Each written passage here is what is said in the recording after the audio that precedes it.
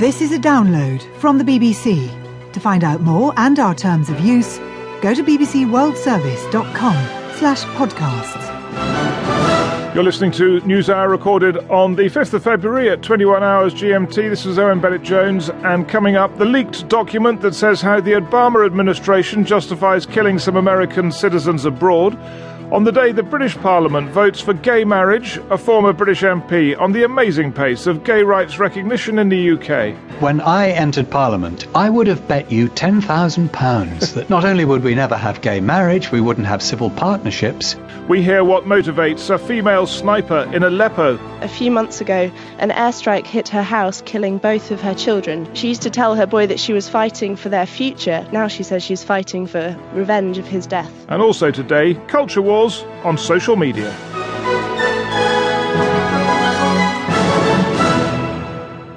You're listening to NewsHour with Owen Bennett-Jones, and coming up... It's dry. It's incredibly dry. And muscular as well. His forked tongue is flickering, so I don't want to get too close to its head. Forked tongue is the clue. Report on Chinese snakes coming up. Deformed, unfinished, sent before his time into this breathing world and not cruel enough? Should Richard III have been more ruthless? There were only a few of them. I think even at the time somebody said that he'd come to the throne with no more spilt blood than would have come from a cut finger. At the time, it wasn't particularly viewed as anything out of the ordinary. In fact, some people say that King Richard didn't behead enough people.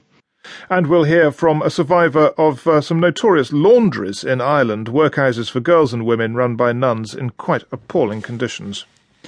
The US-born radical Islamist cleric Anwar al-Awlaki was killed in Yemen in September 2011, and President Obama said his death was a major blow to al-Qaeda. There were reports that Mr. Obama had actually personally ordered the killing in 2011. This is how he defended the action.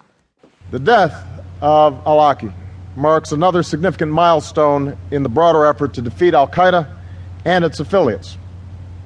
Furthermore, this success is a tribute to our intelligence community and to the efforts of Yemen and its security forces, who have worked closely with the United States over the course of several years.